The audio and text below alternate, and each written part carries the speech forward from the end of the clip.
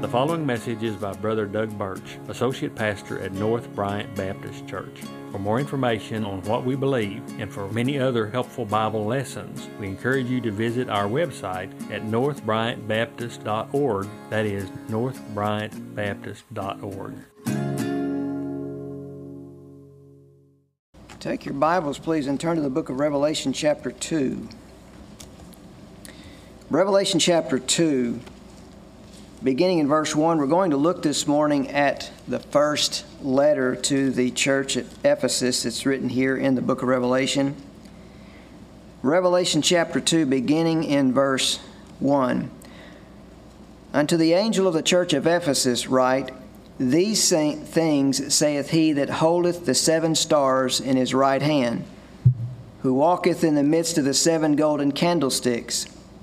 I know thy works, and thy labor, and thy patience, and how thou canst not bear them which are evil, and how thou hast tried them which say they are apostles and are not, and hast found them liars, and hast borne, and hast patience, and for my name's sake hast labored, and not fainted.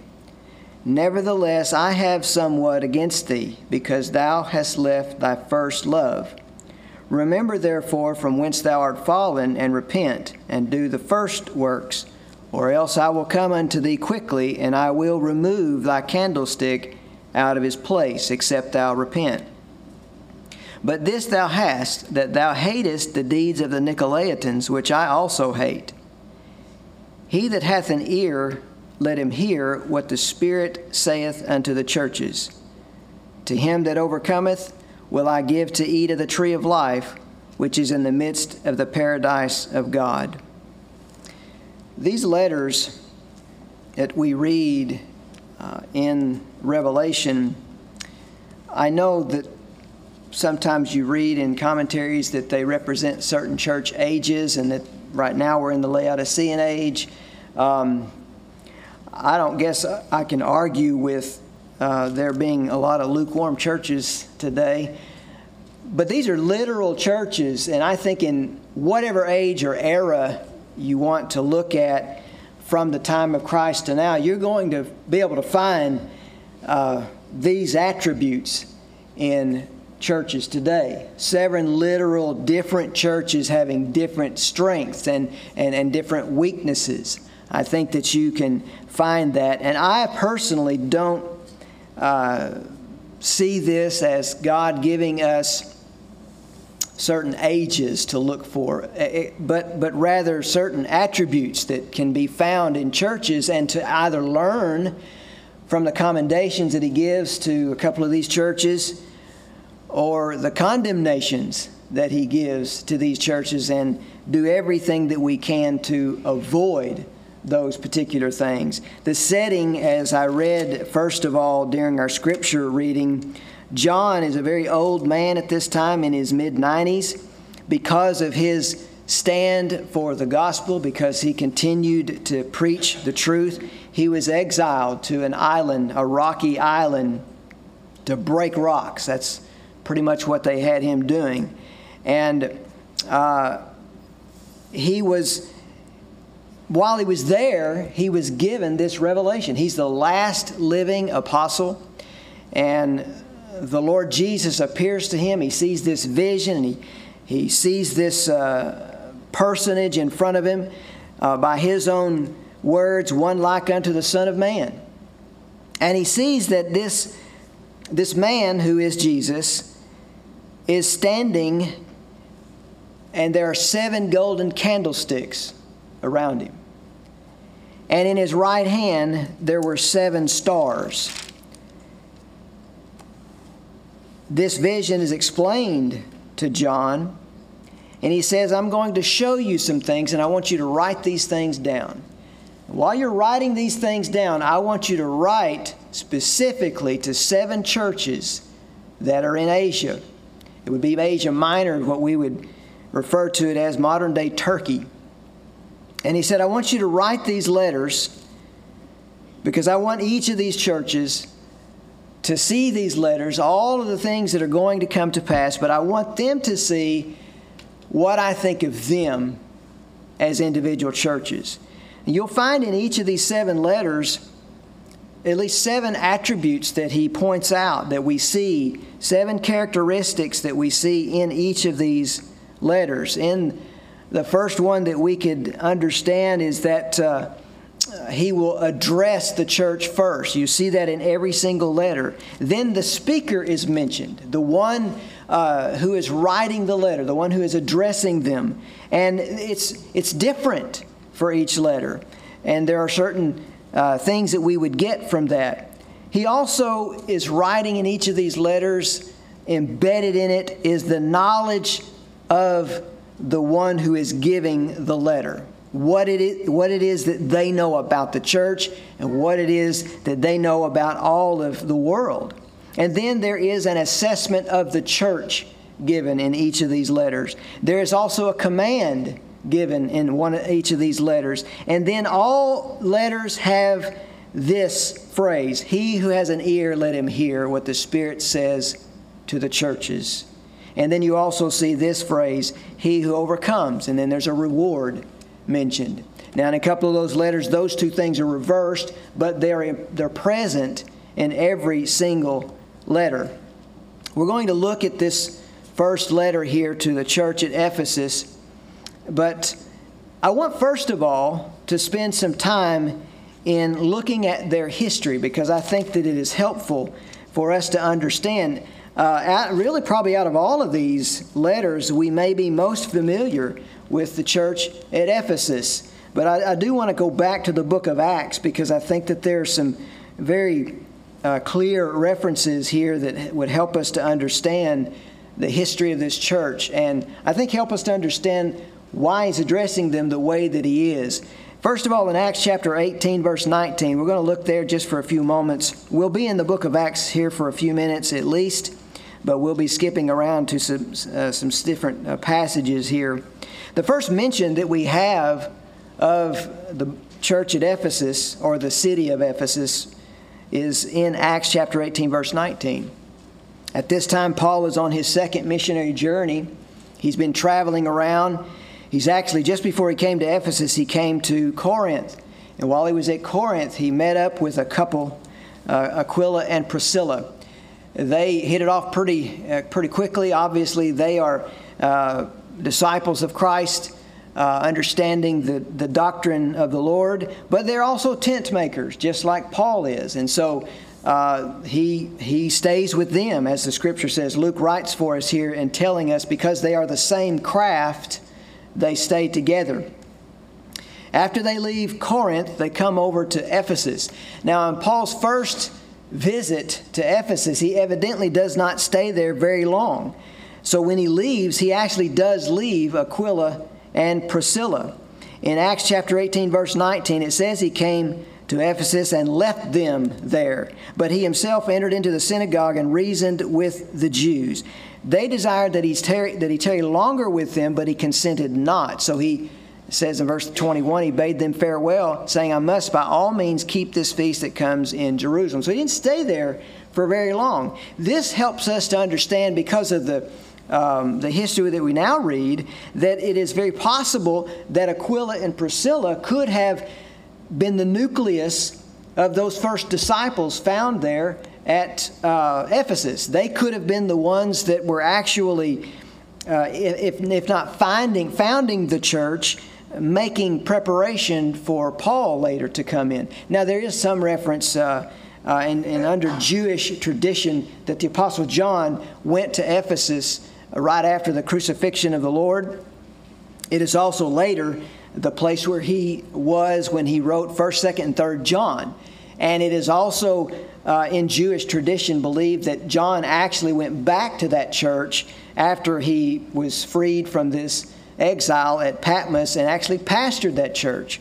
We don't really see that in Scripture, but that is something that is believed pretty strongly among the Jews.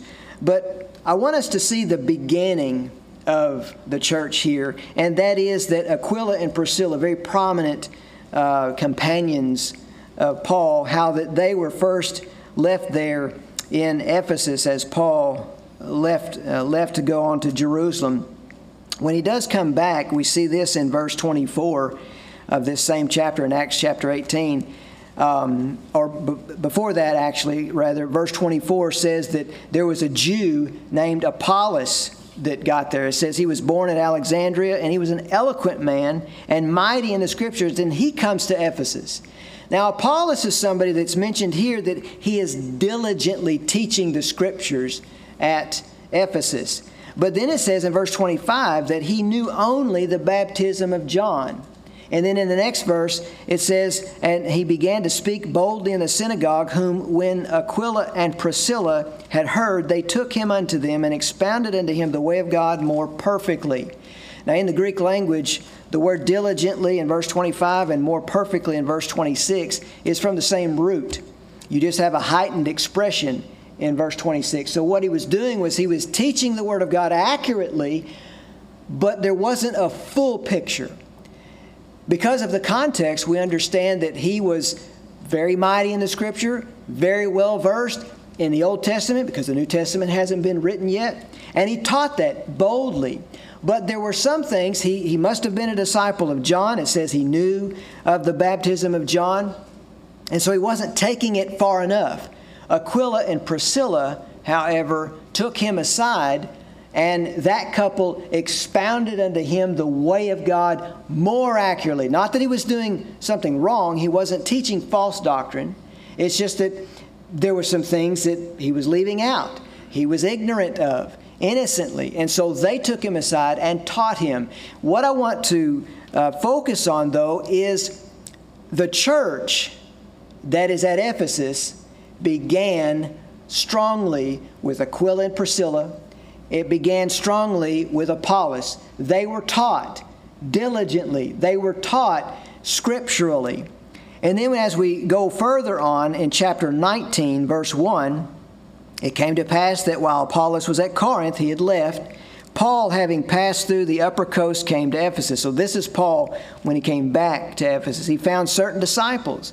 And he said to them, Have you received the Holy Ghost since you believed? And they said unto him, We have not so much as heard whether there be any Holy Ghost. And he said unto them, Unto what then were you baptized? They said, Unto John's baptism. Then said Paul, John verily baptized with the baptism of repentance, saying unto the people that they should believe on him which should come after him, that is, on Christ. When they heard this, they were baptized in the name of the Lord Jesus. And then next verse, when he laid his hands on them, they received the Holy Spirit. So there you've got 12 disciples.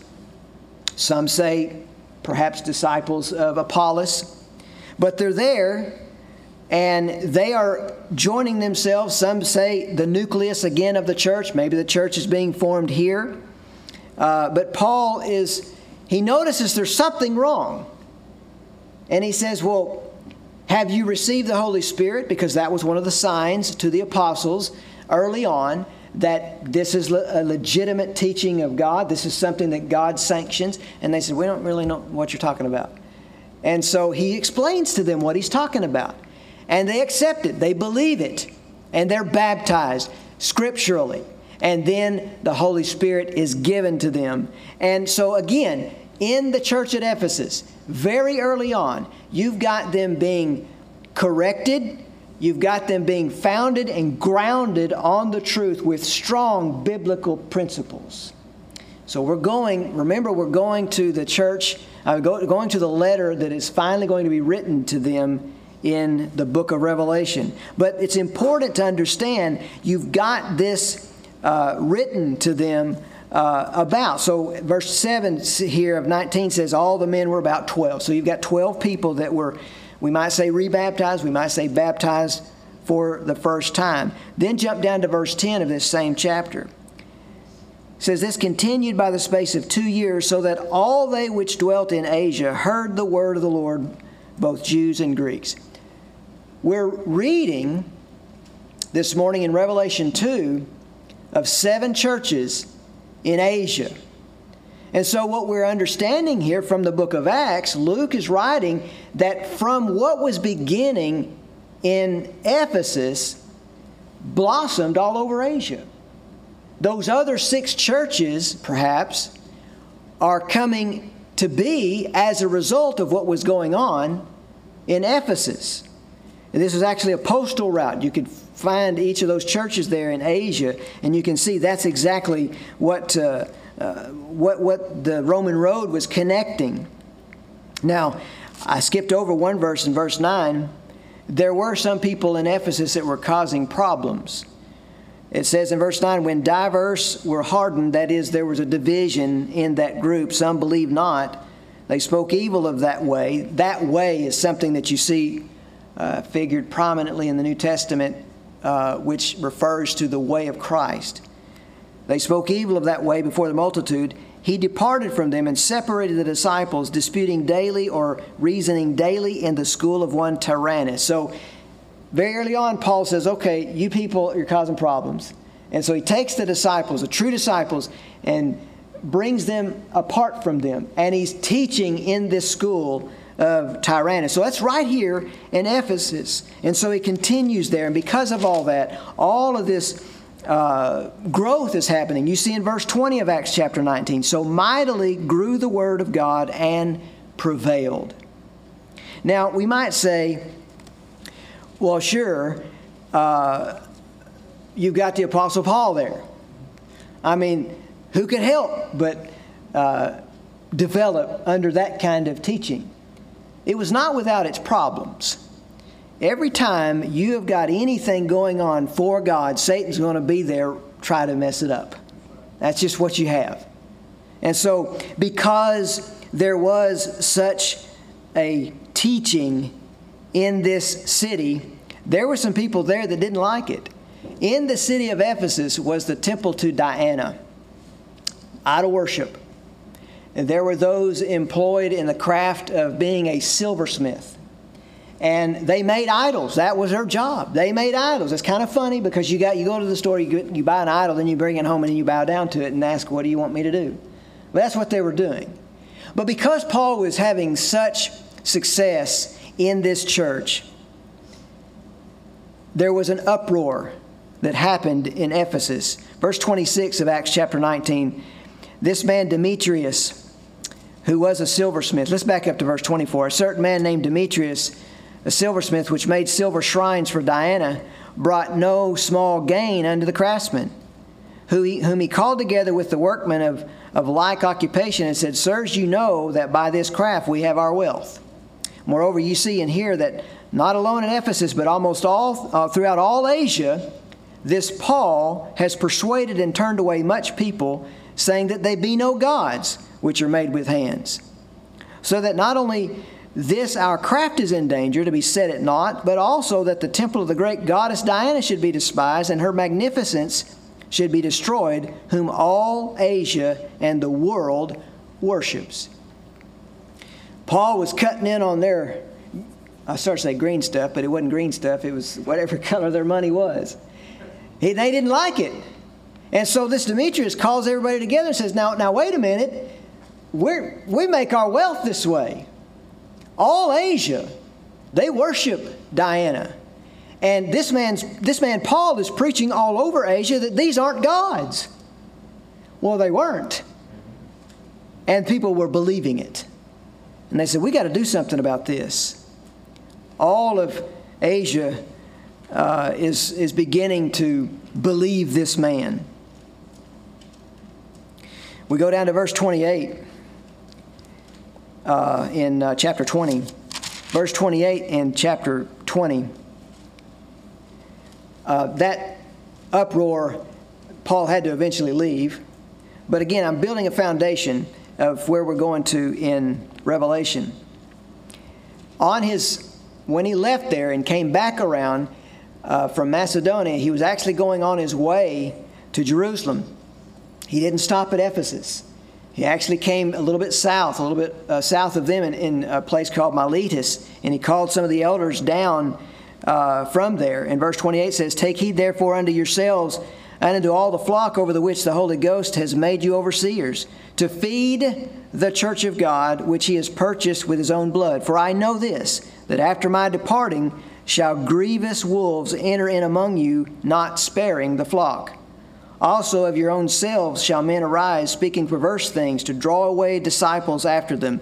Therefore watch, And remember that by the space of 3 years I ceased not to warn every one day and night with tears. And now, brethren, I commend you to God and to the word of His grace, which is able to build you up and to give you an inheritance among all them which are sanctified.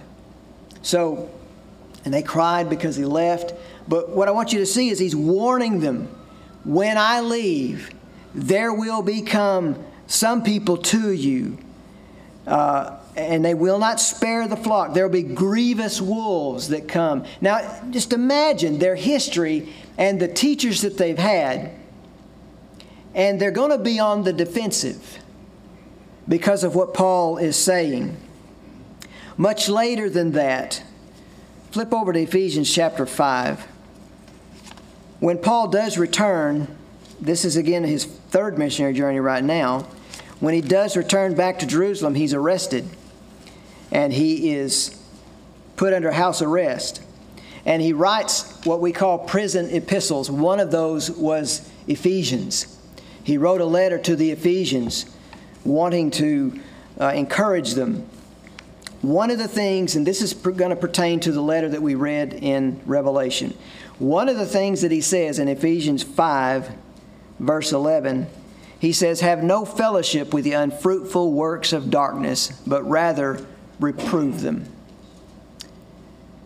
It's a warning to the church. Now, there's a lot of other things that he said to the Ephesians. This is where we have the whole armor of God, put on the whole armor of God in Ephesians chapter 6. Again, defensive. He's warning them of false doctrine, trying to get them to understand that they need to be very, very careful.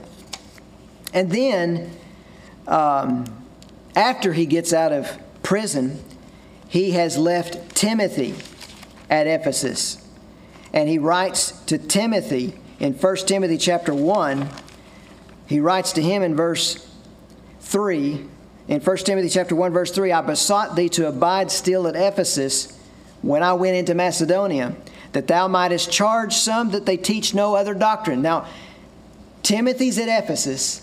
Paul is telling Timothy, you tell some of those people there that they don't need to be teaching any other doctrine but the true doctrine of Christ. Neither give heed to fables and endless genealogies which minister questions, rather than godly edifying which is in the faith. So do. Now, we ought to have a really good foundation of Ephesus. And so much later, this would be 95 AD, something like that. You know, John's even been there after. I didn't read anything like that into that, but it is, again, Jewish tradition that John the Apostle went there.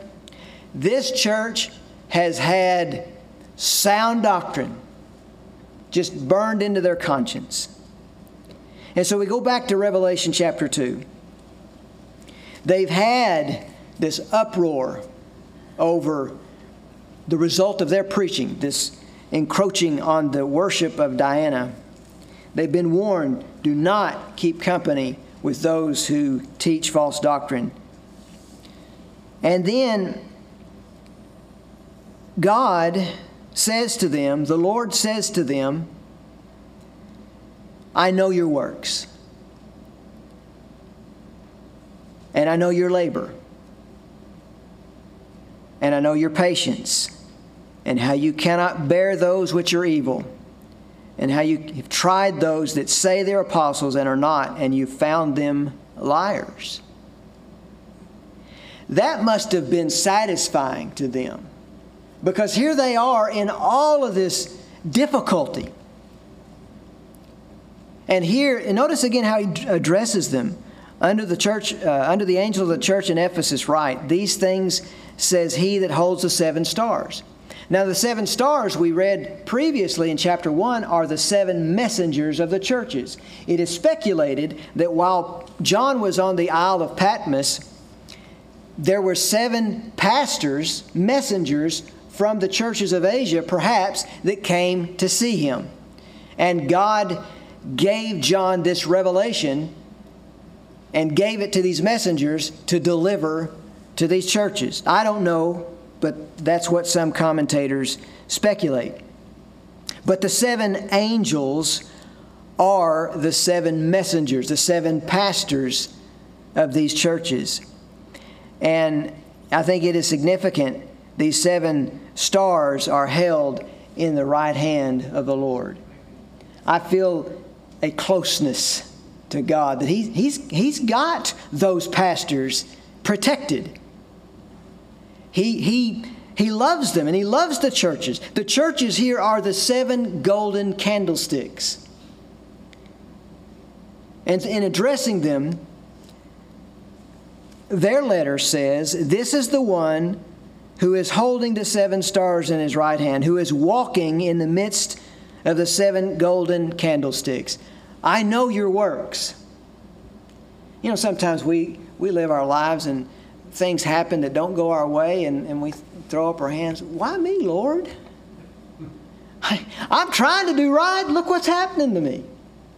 I'm sure that the church at Ephesus could have had episodes where they were looking back and thinking that. And now they've got proof from the Lord. I know what you're going through. I know your works. I know your labor, your toil. I know your patience. This word patience isn't, just waiting in line at the checkout. Will it ever be my turn? Yeah. This is a bearing under a load. It's a toil, something that is pressure that is put upon them. And what a consolation to have the Lord say, I know what you're going through. I know your patience. I know your labor. I know your works. I know how you cannot bear those that are evil. That's some of the things they were warned about. Don't put up with that. So we see that in their history. It stuck. What a blessing to a pastor when he preaches the word and people believe it and accept it and embrace it. And he says, I know what you're going through. I know you cannot bear those that are evil. I know you try those that, test the spirits, whether they be of God. I know you try those that say they're apostles and are not. And you found them to be liars. You don't put up with it. You can't stand that. You put it to the test. You have borne. Same idea with the word patience. You have carried the load. I know that. You have patience. And for my name's sake, you've labored. So he's mentioning the same things again. And now he says, you've done it for my name. For my name's sake, you've labored and you've not fainted. Oh, what a consolation. Listen, if you're working for the Lord, there may not be anybody else that notices, but God does. He knows what you're doing. You're not being given the credit for whatever it is that you're doing. God knows. And your reward is waiting for you. Well, that's what he's saying to these people.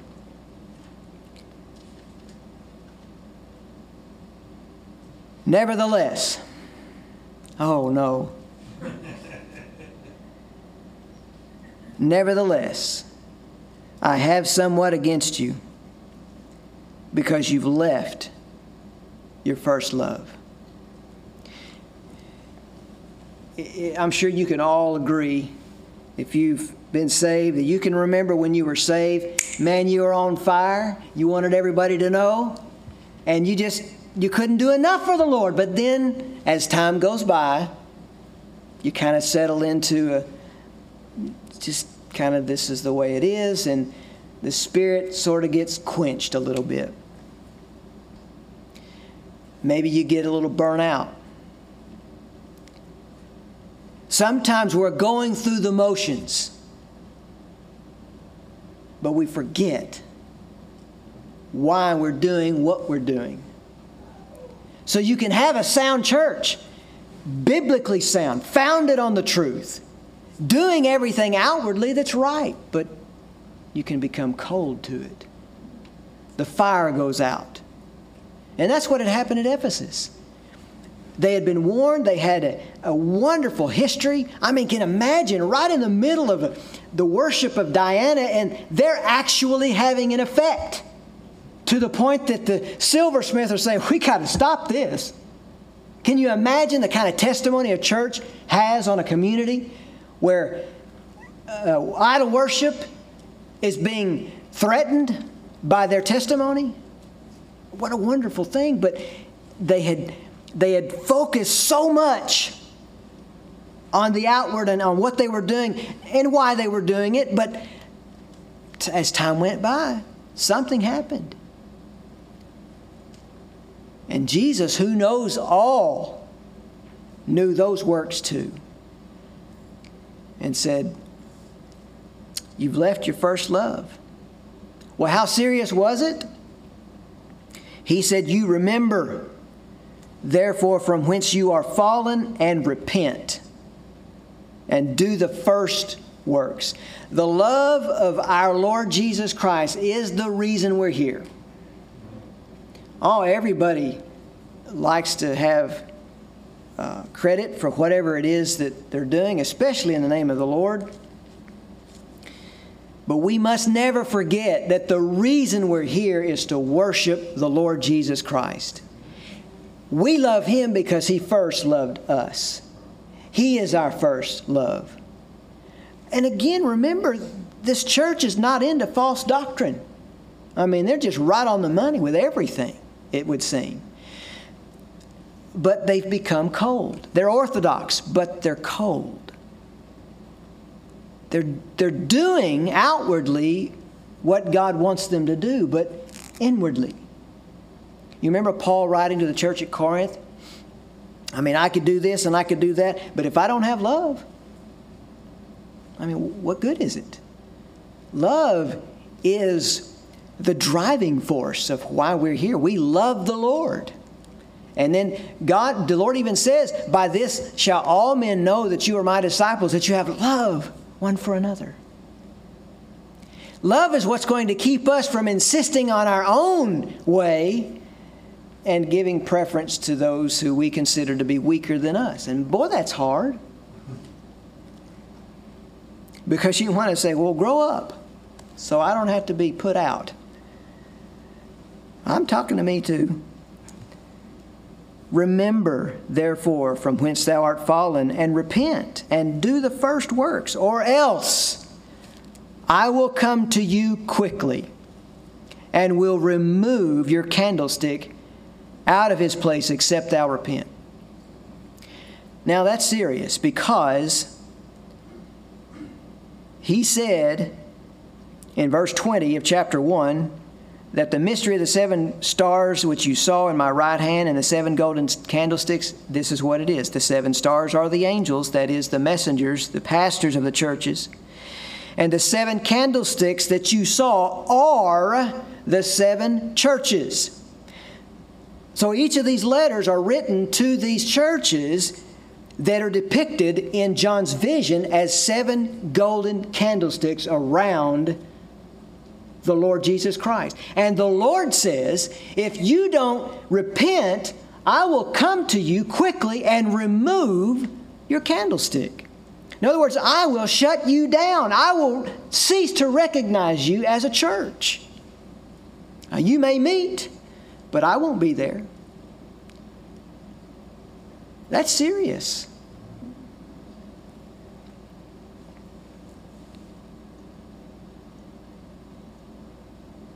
And then, sort of as to not end on a bad note, he says, but this is what you do have.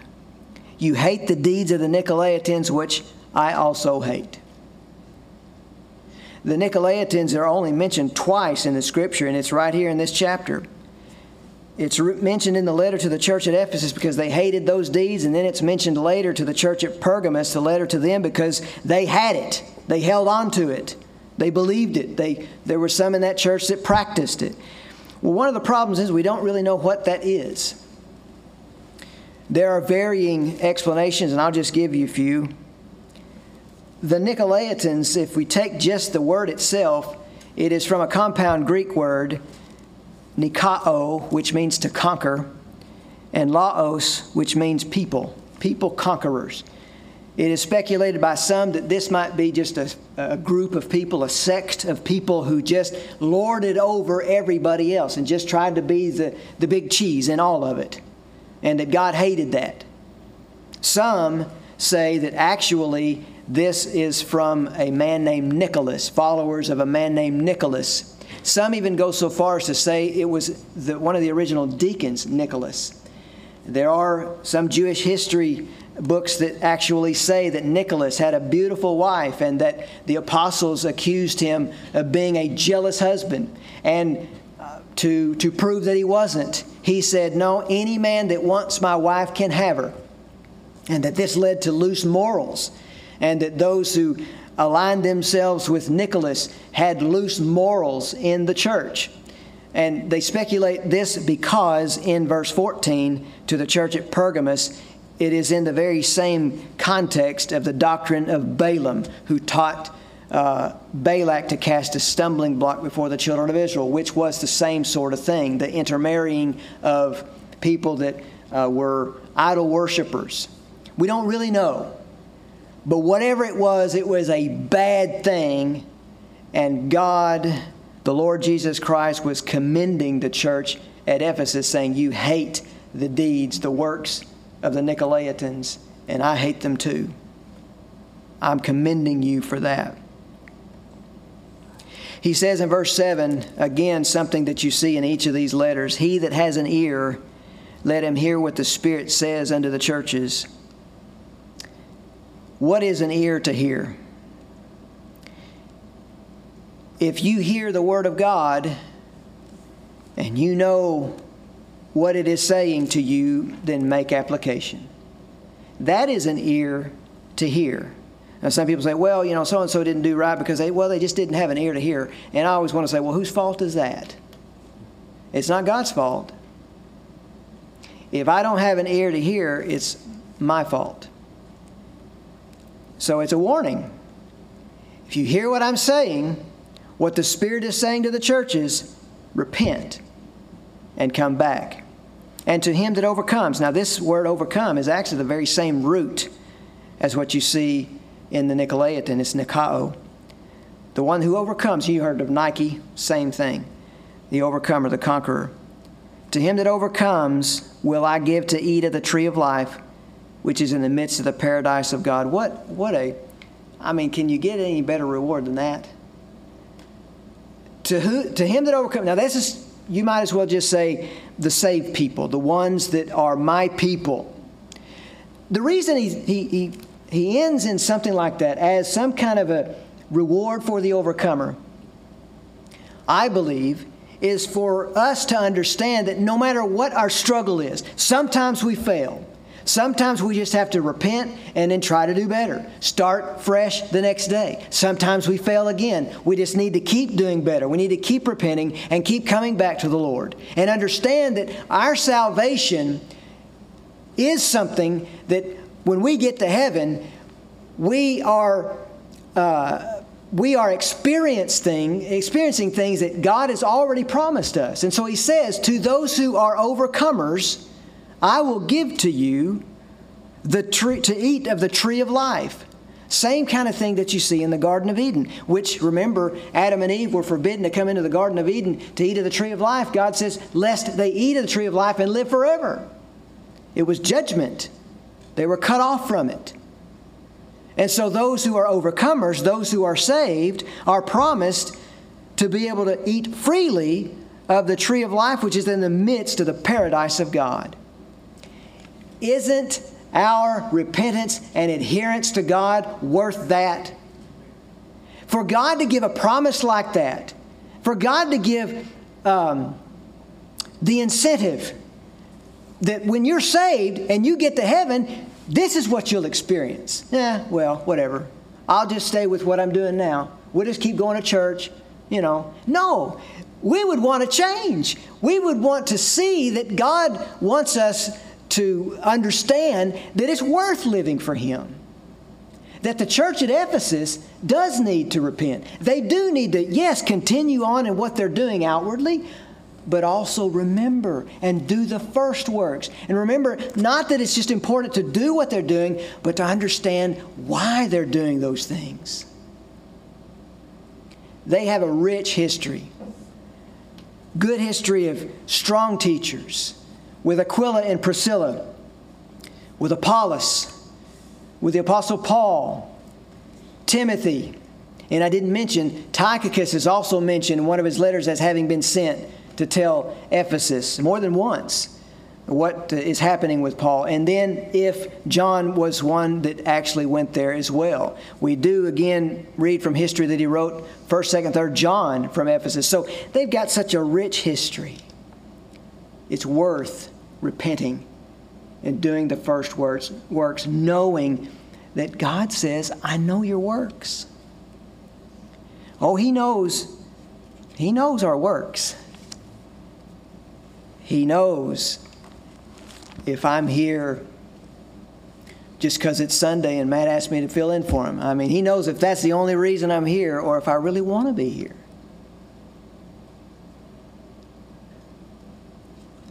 You know, we look at these and it's a strong reminder of why we need to continue doing what we're doing. Because, you know, if you think about it, what we're doing is kind of old-fashioned. I mean, there's a lot of churches that just want to blend in. They don't like persecution. They don't like people saying, oh, you know, you all just don't, you need to get with the times, you know. And some things, you know, granted, may be all right, but I don't want a lot of distractions. I'd rather just keep doing what we're doing as far as just, I mean, let's just come here, sing praises to God and listen to the preaching of the Word of God. I don't need to be entertained. I mean, there's enough of that out there. The hook here needs to be Jesus Christ. One person told me one time when I was pastor of a church, well, you know, you all aren't doing anything. And I said, well, what do you mean? You're not doing anything for the kids. I said, we're teaching the kids the Word of God. We got Sunday school classes for every age group. We're grounding them in the Word of God. I knew what they were hinting at. Well, they didn't stick around for very long because I wasn't changing. And I don't think we should ever change. We need to focus on the Word of God, but on our love. Why are we here? This is a strong church, and I think this church has a rich history of strong leaders. And let's never forget why we are who we are. Would you stand, please, as we prepare for an invitation? Lord, we ask that you would continue to watch over this church and bless this church as she serves you. We pray, Lord, that you'd be with our pastor, that as he returns, he will be rejuvenated, that he will be rested, that we will follow him as he follows you. We pray, Lord, that you would be with those here today, as there perhaps are some who do not know you in the free pardon of sin, that this might be the day that lives are touched, that people repent, turn to you in salvation. Whatever thing that you are dealing with people in, whether it be salvation, baptism, church membership, we pray that this might be the day that lives are turned toward you. And Lord, we ask that you forgive us in the times that we have failed you. In Jesus' name, amen. We pray you were encouraged by today's message from the Word of God. This sermon audio is available for free on all major podcast formats. For more information on what we believe and for many other helpful Bible lessons, we encourage you to visit our website, northbryantbaptist.org. Thank you for listening.